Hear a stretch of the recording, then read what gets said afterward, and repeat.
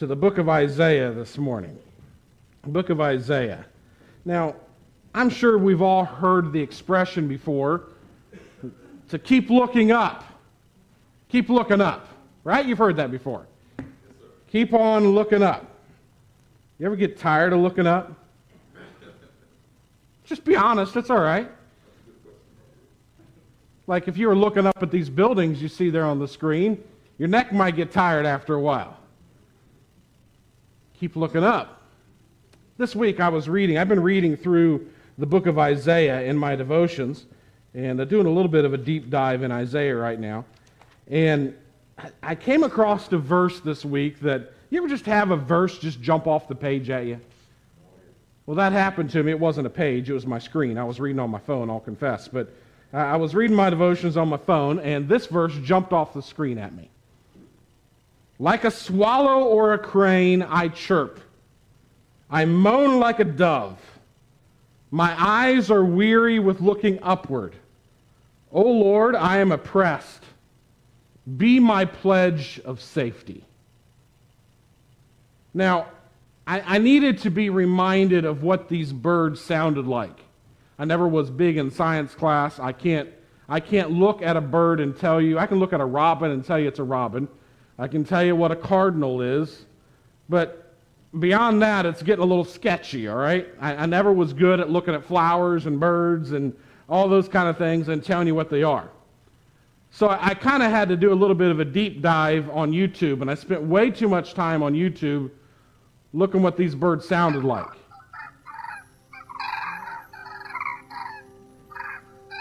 Like a crane, I chirp. Get annoying after a while, wouldn't it? Or maybe make you sleepy, I don't know.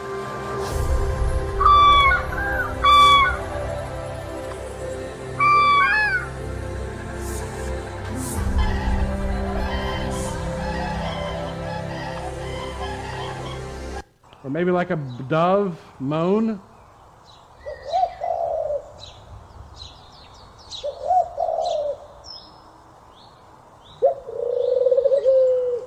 You ever just kind of complain like this to God?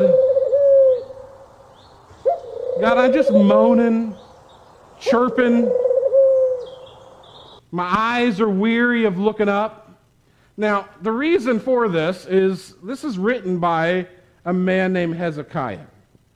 And I want to look with me at Isaiah chapter 38, and we're going to see why Hezekiah was chirping like a crane bird and moaning like a dove, and why his eyes were weary of looking upward. Why was he tired? Why was he chirping and moaning? Well, it's Hezekiah. He's the king of Judah.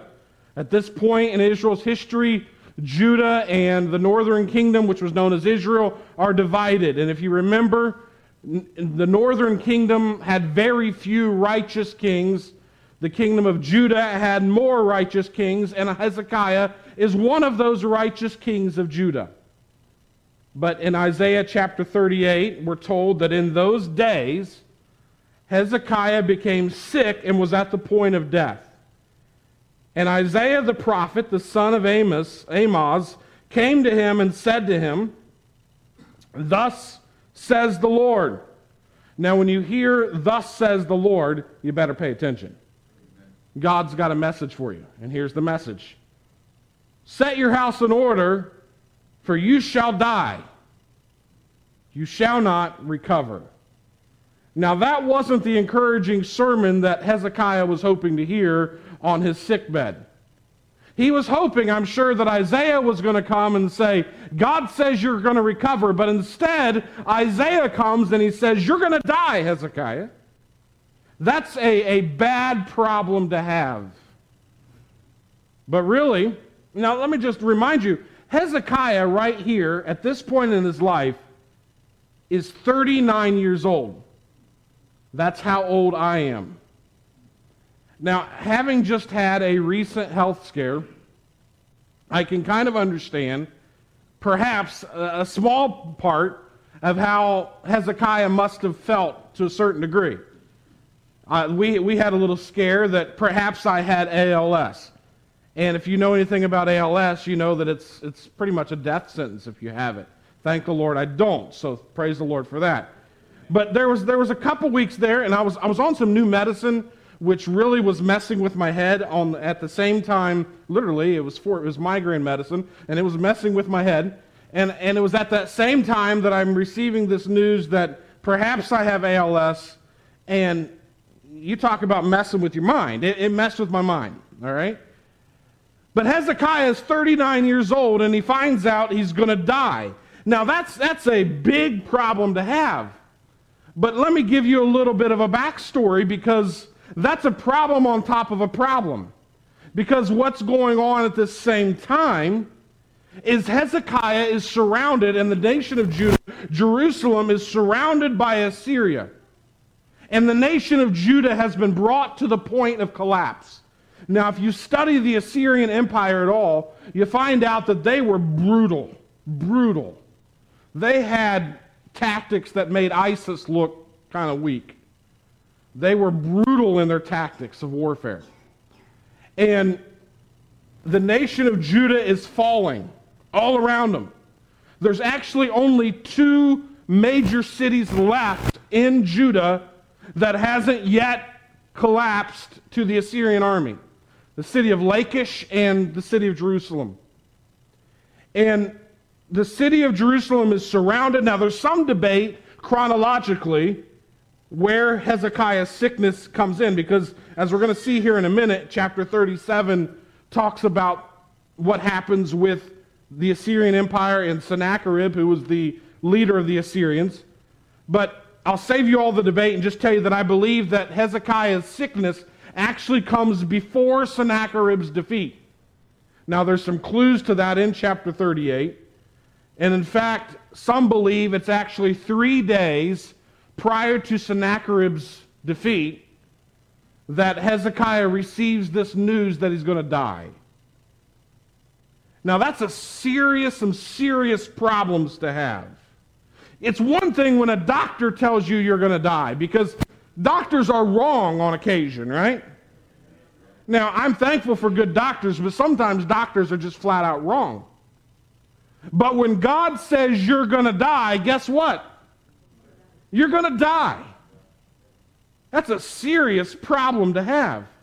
Now, why was Hezekiah sick? Why was he going to die? Had he sinned? Had he done something wrong? No.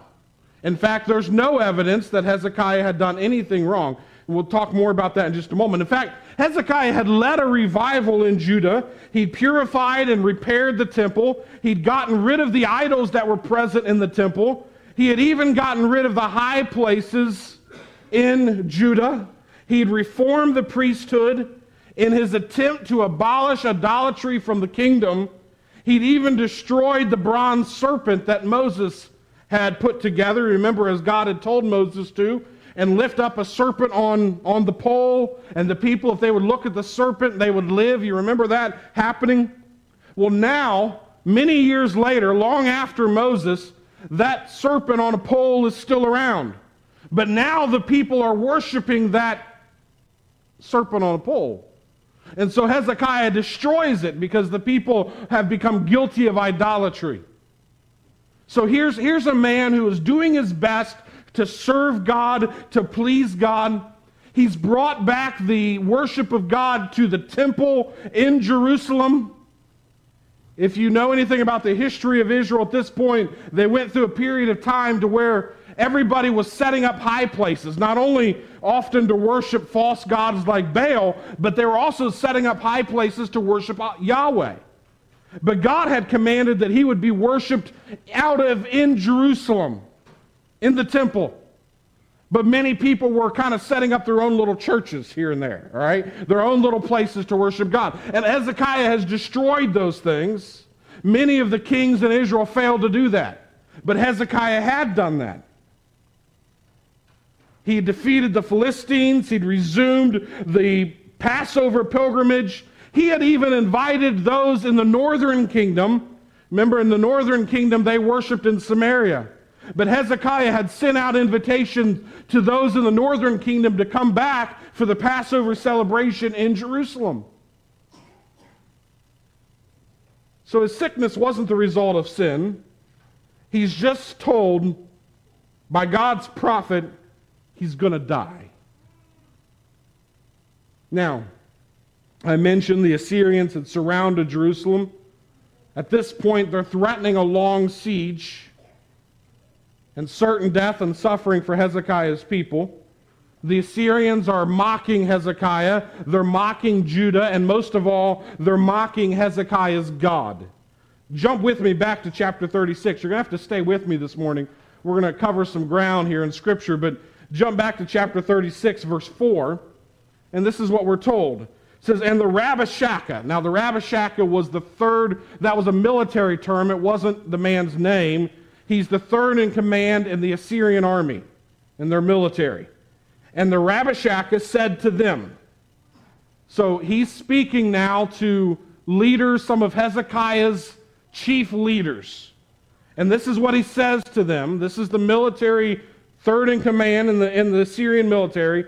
And he has a message for Hezekiah. And he says, say to Hezekiah, thus says the great king, the king of Assyria. That's Sennacherib. So he's speaking on behalf of Sennacherib. And this is what he has to say. He wants them to take this message to Hezekiah. On what do you trust? Do you rest this trust of yours? Do you think that mere words are strategy and power for war? In whom do you now trust that you have rebelled against me? Behold, you are trusting in Egypt, that broken reed of a staff, which will pierce the hand of any man who leans on it. Such is Pharaoh, king of Egypt, to all who trust in him. So at this point, Judah has a bit of an alliance with Egypt. And Egypt was the main other power in opposition to Assyria. And Assyria is wanting to get to Egypt. They're wanting to defeat the Egyptians. But I wish I had a map up on the screen so you could see this, but if you look at a map, you know that Assyria was northeast of Israel and Judah. Egypt is southwest of Israel. And the way you get to Egypt was through Israel. Now, the reason why the Assyrians want to destroy Judah, even though Judah's not a large country, when they go to Egypt, they don't want Judah cutting off their supply lines in the back, at their back. And so first they got to take care of Judah. They've already taken care of Israel, the northern kingdom. Now they're wanting to take care of Judah. Egypt's their real objective. So this third in command in the Assyrian army says, don't trust in Egypt. They're just a broken reed. In verse 7, he says, but if you say to me, we trust in the Lord our God, isn't not he whose high places and altars Hezekiah has removed, saying to Judah and to Jerusalem, you shall worship before this altar? In other words, the Assyrians had done some surveillance. Now, they didn't understand the worship of Yahweh. At this point, he's saying, listen, he's taken away all your altars. All those high places, he's taken them away, Hezekiah has. So don't trust in your God. So they know Hezekiah's made some reforms, but they're trying to use those reforms to undermine Hezekiah. Verse 8, he says, come now, make a wager with my master, the king of Assyria. I will give you 2,000 horses if you're able to, on your part, to set riders on them. Now what's he doing? He's trash talking now. You know what trash talk is, right? He's trash talking. He says, the king of Assyria, we'll give you 2,000 horses if you have enough men to even ride on them. We'll give you those 2,000 horses and we'll still whoop you. That's what he's saying here. If you have enough men to ride on them. How then can you repulse a single captain among the least of my master's servants when you trust in Egypt for chariots and for horsemen? Moreover, is it without the Lord that I have come up against this land to destroy it? The Lord. Now, when he says the Lord there, he says Yahweh. So now he's going to claim that Yahweh has sent him. He said, the Lord said to me, go up against this land and destroy it. So now he says, Yahweh has sent me as representative of Assyria to destroy you, Judah. So again, what's he doing? He's trash talking. That's what he's doing. Then Eliakim, Shebna, and Joah. Those are the three Hebrew leaders, Hezekiah's representatives. They said to Rabshakeh, please speak to your servants in Aramaic, for we understand it. Do not speak to us in the language of Judah within the hearing of the people who are on the wall. Now, why do you think they didn't want him to speak in Hebrew? Aramaic was the language of the Syrians. They don't want them to speak Hebrew because they don't want the people in the city to hear this trash talk. That's why they don't want them to speak Hebrew. They understood Aramaic, but the common people didn't. And they don't want the people to freak out. Well, of course, you think the Assyrian leader's going to do that? No, verse 12 says, but the Rabshakeh said, has my master sent me to speak these words to your master and to you, and not to the men sitting on the wall who are doomed with you to eat their own dung and drink their own urine? Now, that's pretty strong. Now, the reason he says that is because what they're going to do is they're going to surround the city of Jerusalem, and it's going to be siege warfare. So, in siege warfare, the people in the city are stuck in the city. And when you're stuck in the city, typically you don't have water and you don't have food. And so in siege warfare, they just wait it out until the people are starving to death. Siege warfare was a horrible thing. And so he tells them, I'm not going to speak in Aramaic. I'm going to speak in Hebrew because I want the people in the city to know what they're going to be eating and drinking here soon. Again, he's trash talking.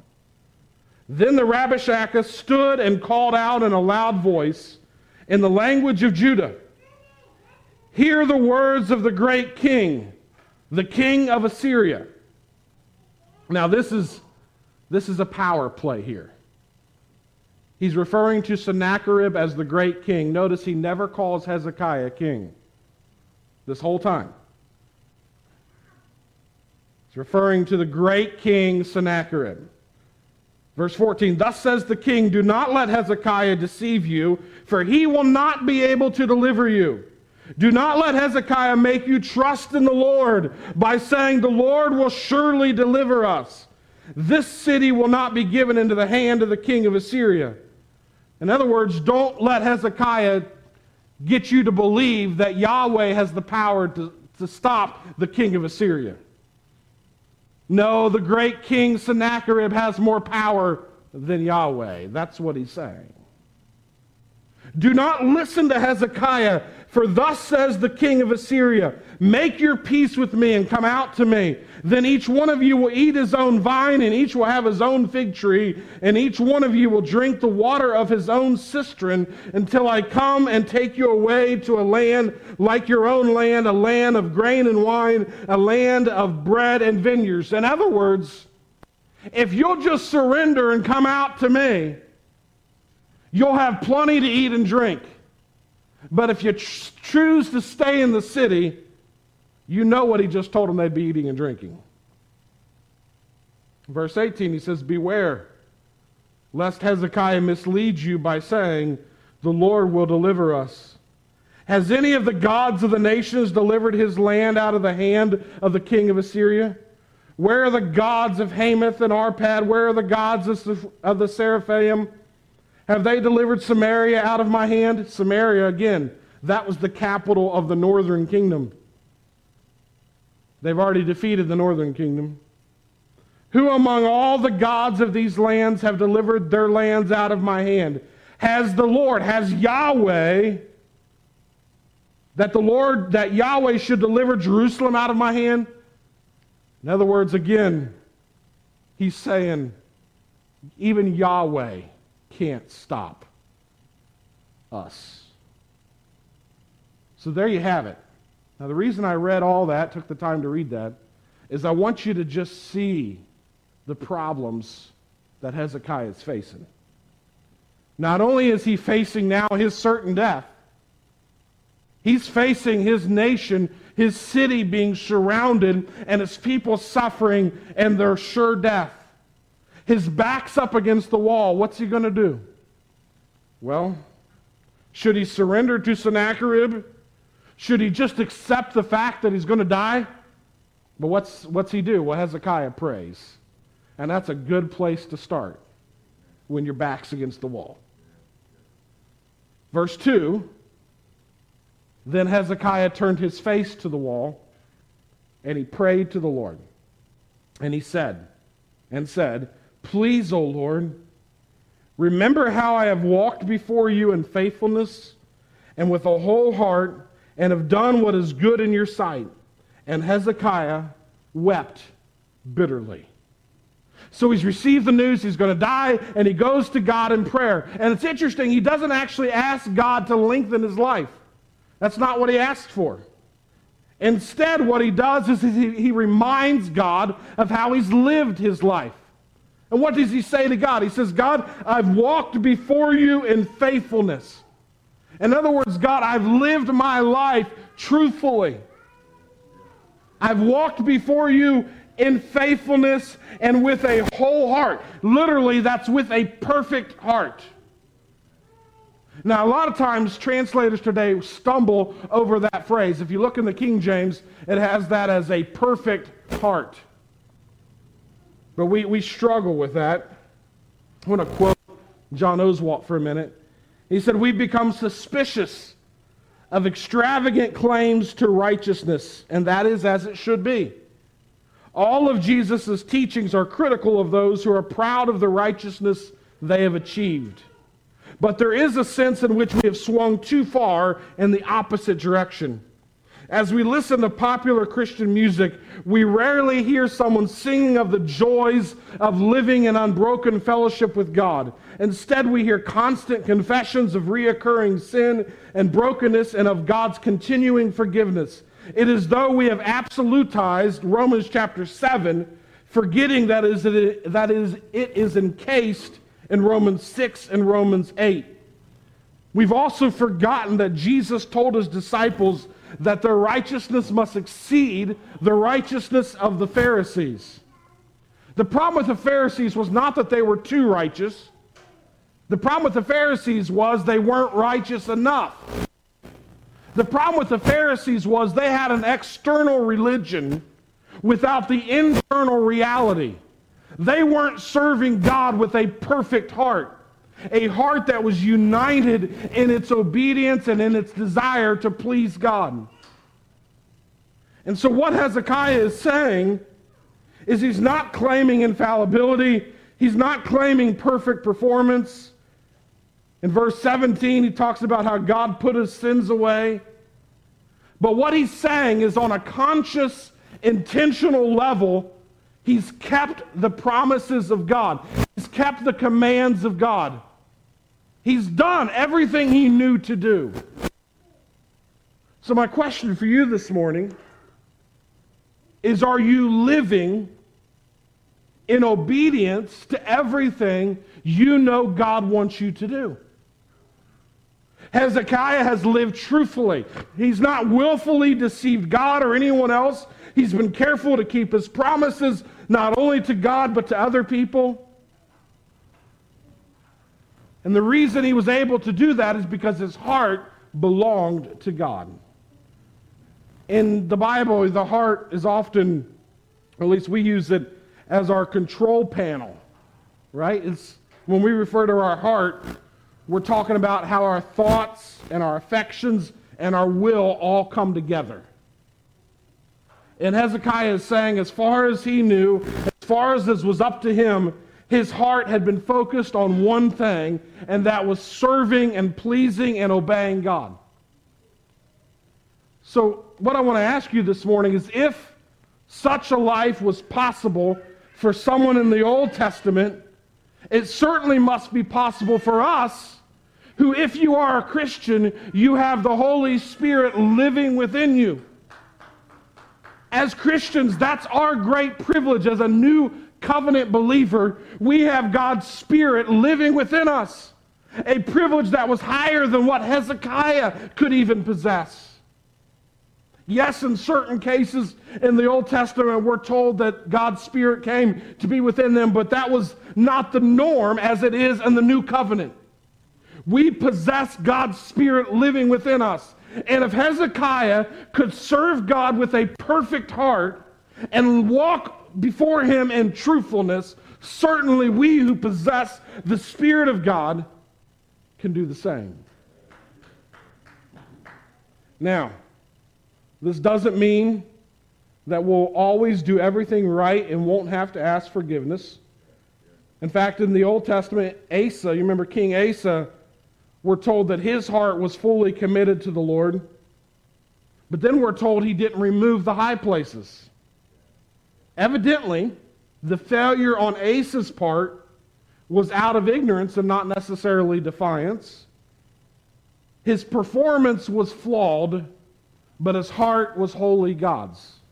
That's Asa. You go to Solomon, you remember Solomon, the problem with his life was his heart became divided. His heart was divided, and he was no longer, we're told in 1 Kings chapter 11, verse 4, King Solomon was no longer completely given over to God. His heart was divided. You and I, every one of us, should aspire to have the same testimony of Hezekiah when we're on our deathbed. Hezekiah is on his deathbed, and he looks to God, and he says, God, I've walked before you truthfully. My heart is perfect before you. When we get to our deathbed, will we be able to claim that?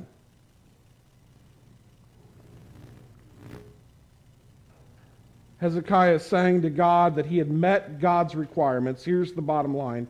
The reason why Hezekiah is saying this is in Psalm 34, Psalm 37.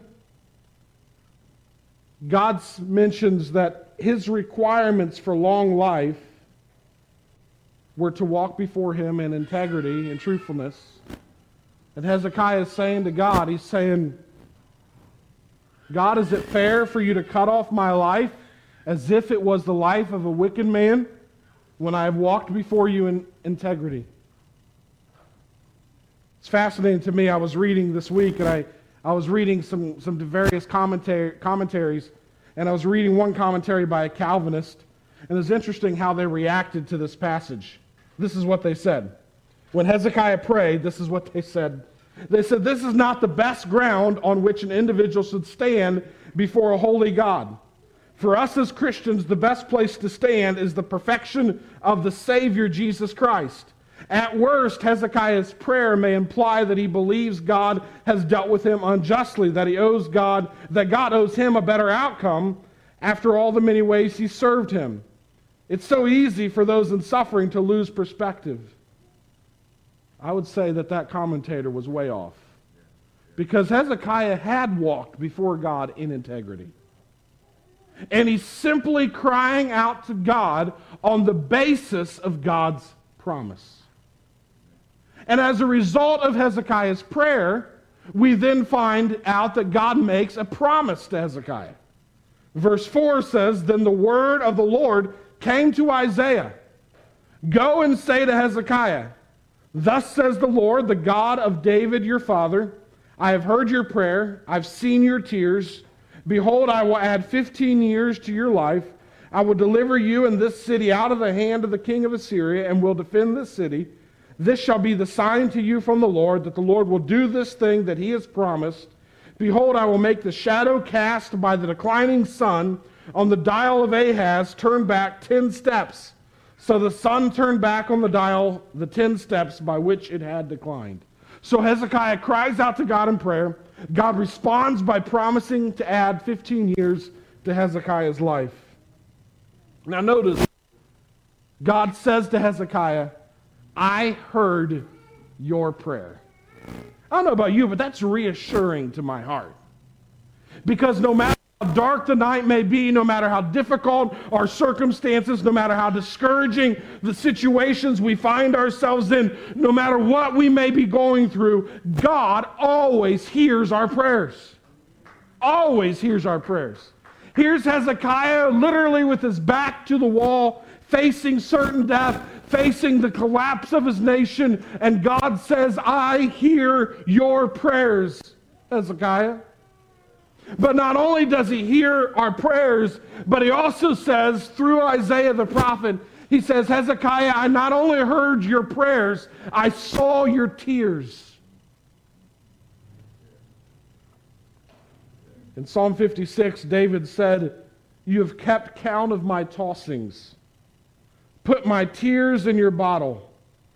Are they not in your book? You ever lay awake at night, tossing and turning, praying? God keeps count of your tossing. God keeps count of your tears. God hears your prayers. I don't know about you, but that blesses my heart. Y'all okay this morning? That blesses my heart. Does Jesus care when my heart is pained too deeply for mirth or song, as the burdens press and the cares distress, and the way grows weary and long? Oh yes, he cares. I know he cares. His heart is touched with my grief. When the days are weary and the long nights dreary, I know my Savior cares. Hezekiah found out that yes, he cares. He cared for Hezekiah. He heard his prayers. He saw his tears. He extended Hezekiah's life.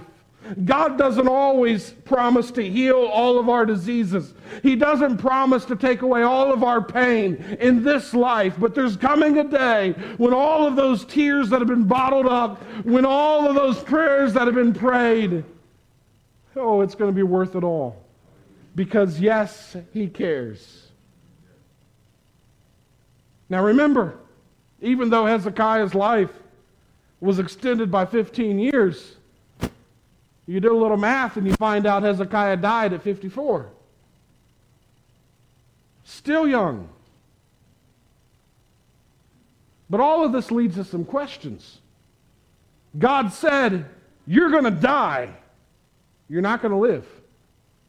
And Hezekiah prays, and God changes his mind. Uh-oh. Wait a minute. Doesn't the Bible say that God changes not?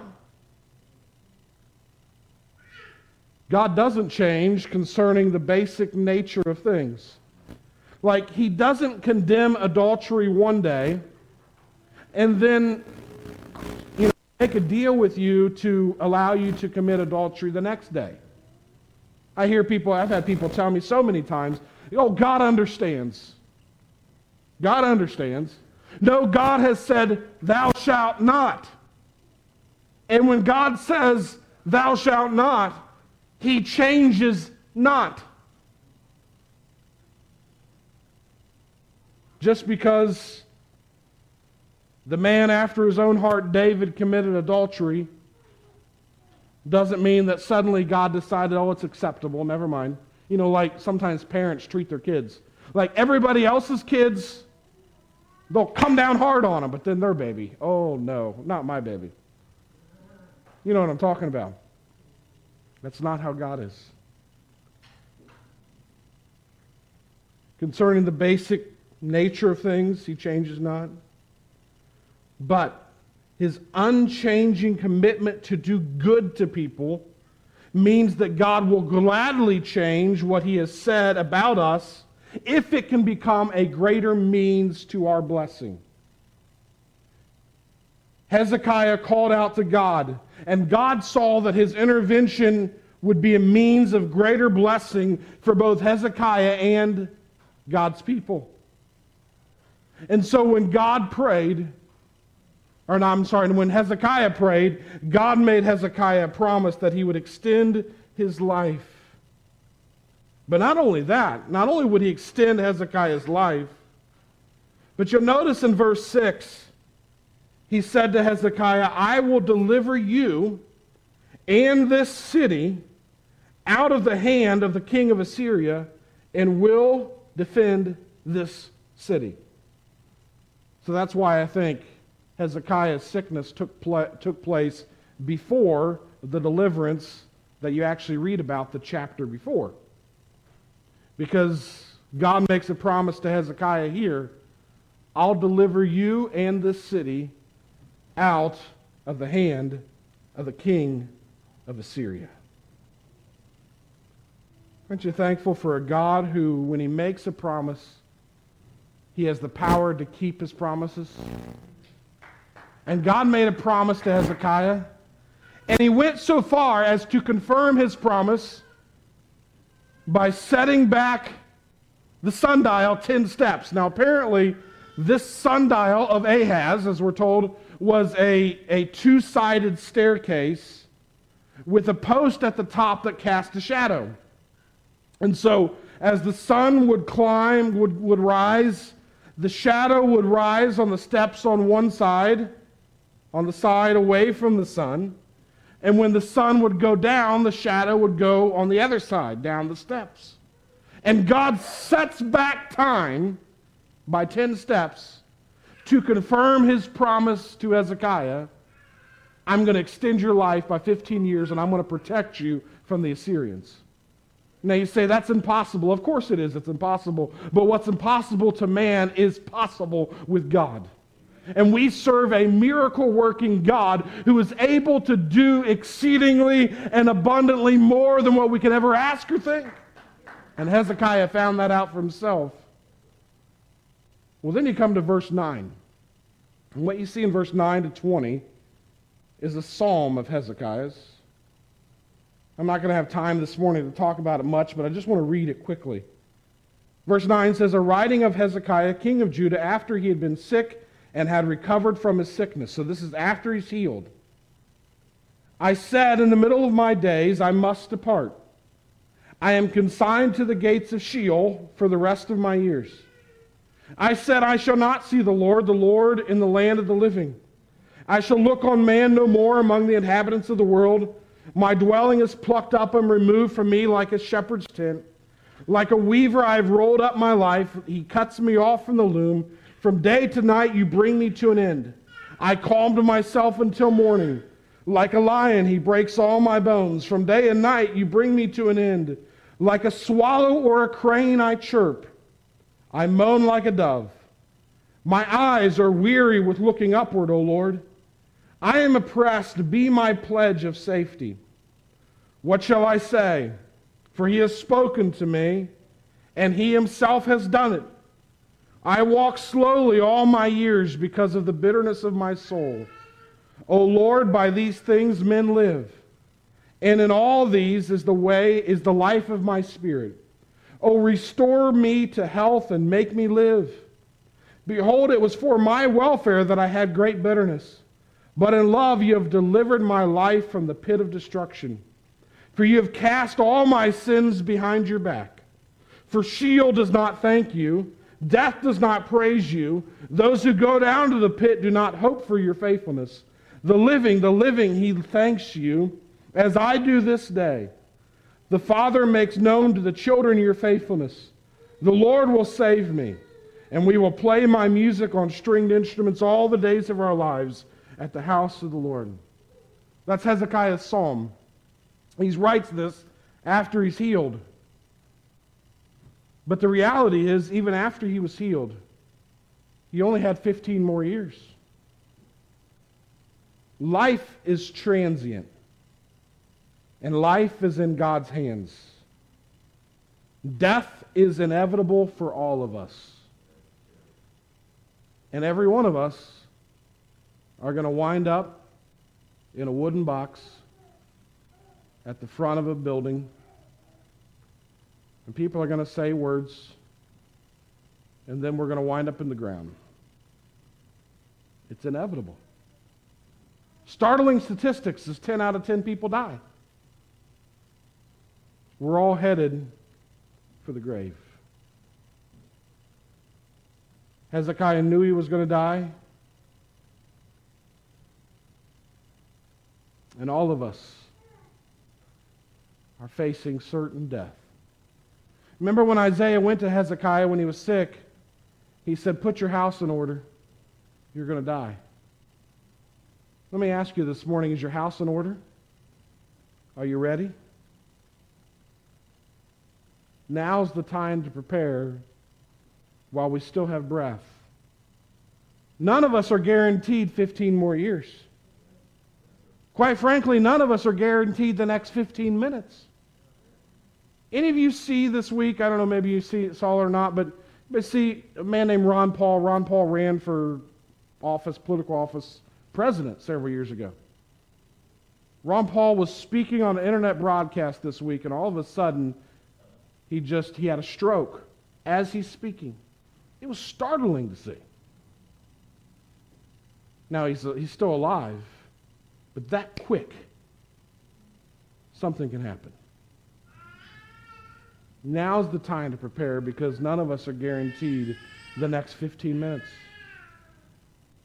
Now, I want to just quickly show you one more thing this morning. Can you bear with me for about, a couple more hours? I promise it won't be that long. But I want you to see one more thing about Hezekiah because it's important. If you study the whole book of Isaiah, you find out something. We'll talk about it in just a minute, but I want you to flip the chapter to the next chapter. And I want you to see what happens after this. Verse 1 of the next chapter. At that time, Merodach-Baladan, the son of Baladan, king of Babylon. So now this is the king of Babylon. And he sent envoys with letters and a present to Hezekiah, for he heard that he'd been sick and had recovered. Now, isn't that amazing? Babylon is a long ways away from Judah, a long ways away from Jerusalem. But they didn't have the internet back then, all right? They couldn't pick up a telephone. But somehow word got to Babylon about Hezekiah's sickness and recovery. And so the king of Babylon sends envoys to Jerusalem to Hezekiah. Now remember, this is after the angel of the Lord comes after this. I skipped over this a moment ago, but after Hezekiah, in fact, as I mentioned earlier, some scholars believe that it was 3 days after his sickness, and it was 3 days after God promised that Hezekiah recovered. And some scholars believe it was on the same day that God touched Hezekiah. He actually used medicine, actually. But the same day he touched Hezekiah, and Hezekiah was healed, it was that same day that the angel of the Lord went at night and killed 185,000 Assyrians. And what did they have to do? They had to turn tail and go home, those who were left. Can you imagine 185,000 people just mysteriously dead in the middle of the night? In fact, it's fascinating because this is confirmed not only in the Bible, but actually in Sennacherib. Sennacherib has a prism in which he wrote all of his conquest. And it's fascinating because on Sennacherib's prism, which they've discovered, archaeologists discovered, he talks about how that he never conquered Jerusalem. Now, he claims he left them caged up like a bird, which is a little suspicious when you read the rest of the prism and you find out how he's recounting all of his conquests and nobody could stop him. But for some strange reason, Sennacherib was unable to defeat Jerusalem. That's not only confirmed on Sennacherib's prism, but also in Egyptian writings, that Sennacherib was unable to defeat Jerusalem. Why was it? Because the angel of the Lord came and killed 185,000 of his soldiers in one night. So Sennacherib is healed. Assyria is defeated. Now the king of Babylon, who was also in revolt against Assyria, sends envoys to Hezekiah. And verse 2 says, and Hezekiah welcomed them gladly. He showed them his treasure house, the silver, the gold, the spices, the precious oil, his whole armory, all that was found in his storehouses. There was nothing in his house or in his realm that Hezekiah did not show them. And then, as often happens in the Old Testament, the prophet of God comes knocking. Then Isaiah the prophet came to King Hezekiah and said to him, what did these men say? And from where did they come to you? Hezekiah said, they have come to me from a far country, from Babylon. He said, what have they seen in your house? Hezekiah answered, they've seen all that's in my house. There's nothing in my storehouses that I did not show them.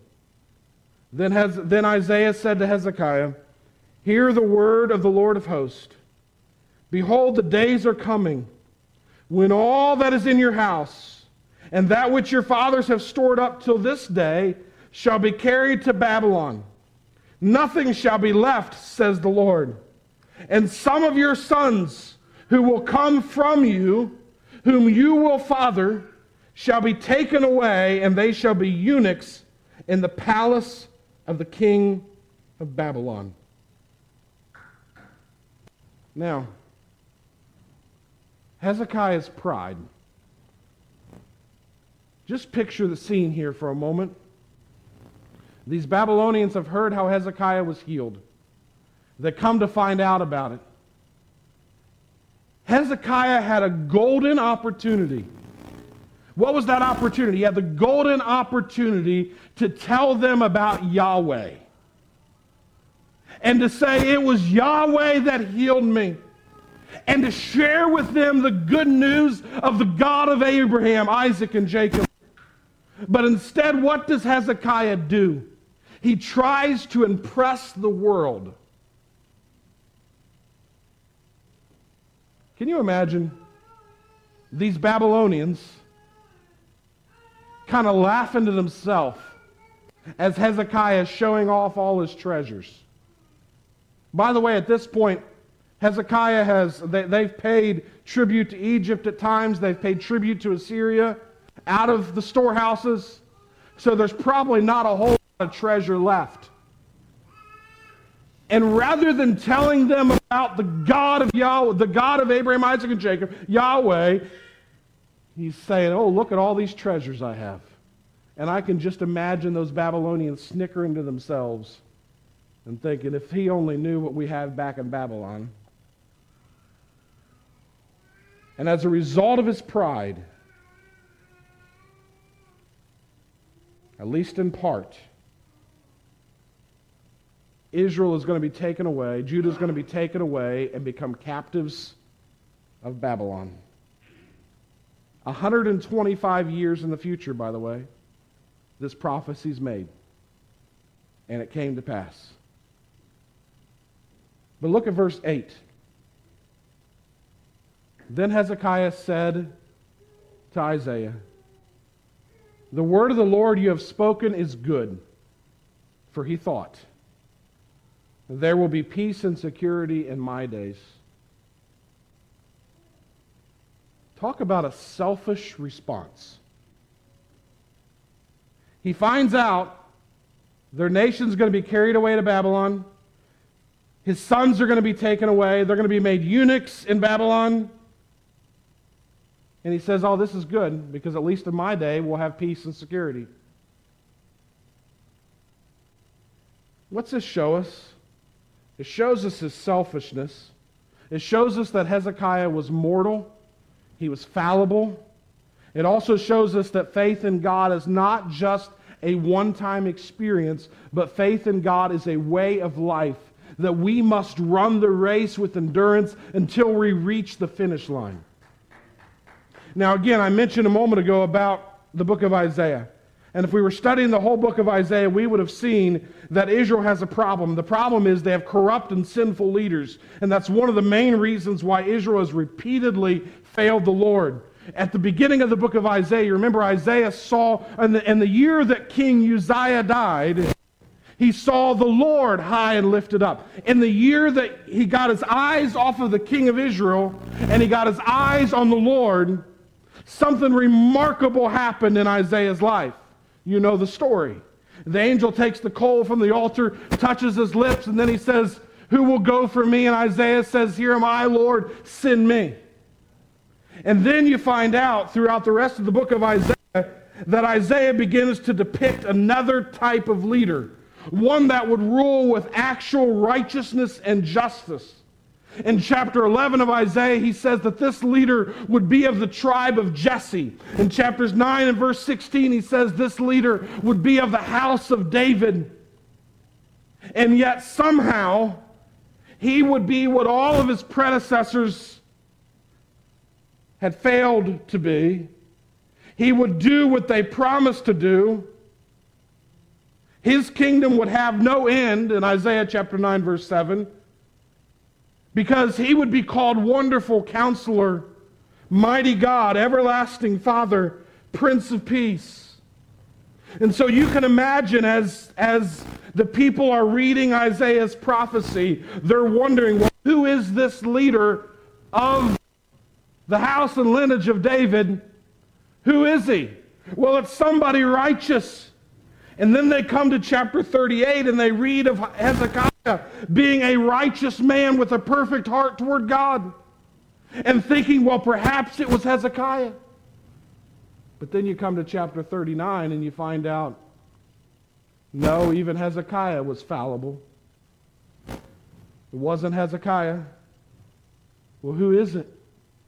And you go to the next chapter in Isaiah chapter 3, and you find out in Isaiah 4, all of the gospel writers, Matthew, Mark, Luke, and John, all of them see Isaiah chapter 40 foreshadowing the arrival of John the Baptist and the Messiah. In the book of Matthew, we find out that Jesus was the one who was the one born of a virgin in fulfillment of Isaiah chapter 9, verse 6. It was Jesus who was the fulfillment of Isaiah's prophecy in chapter 53. In other words, we got to keep our eyes off of people, and we got to keep our eyes on Jesus. And there's going to come times when we're going to feel tired of looking up. But that's exactly what we must continue to do. We can't stop short. We must keep looking up. Remember, I told you that Hezekiah destroyed the serpent's pole that Moses had created because the people of Judah began worshiping it. In John chapter 3, Jesus told a man who needed to put his faith in him. He says, and as Moses lifted up the serpent in the wilderness, so must the Son of Man be lifted up, that whoever believes in him may have eternal life. For God so loved the world that he gave his only begotten Son, that whosoever believes in me will not perish, but have everlasting life. For God sent not his Son into the world to condemn the world, but in order that the world might be saved through him. In other words, what Jesus says in John 3 is, look at me and live. I want you to stand with me. I know I preached long, and I'm sorry about that. I had a feeling that could be the case this morning. Had a lot of ground I needed to cover. But I want you to know this morning, as I said earlier, none of us are guaranteed the next 15 minutes. Right now is the time that Christ offers us to look and live. We got to look at him, and we got to keep looking. And so if you're here this morning, I want you to know he wants you to be saved. He died to make it possible.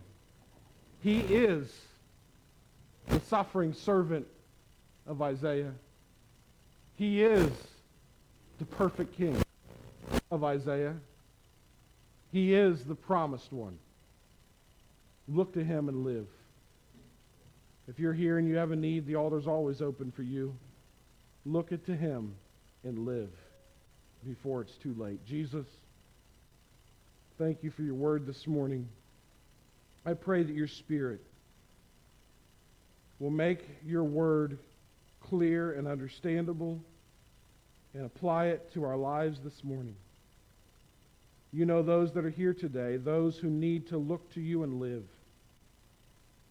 Lord, there may be those that are here this morning with sin in their life. Lord, I pray that your Spirit would just come to them right now and just remind them that they need to get their house in order before it's too late. God, help them to look to you by faith to put their trust in you and then keep their trust in you. Guard all of us against pride. Guard all of us, Lord, against trying to appease the world. But help us, Lord, to keep our eyes fixed on you, the author and the finisher of our faith. I pray all of this in Jesus' name. Amen. Amen. God bless you. You're dismissed.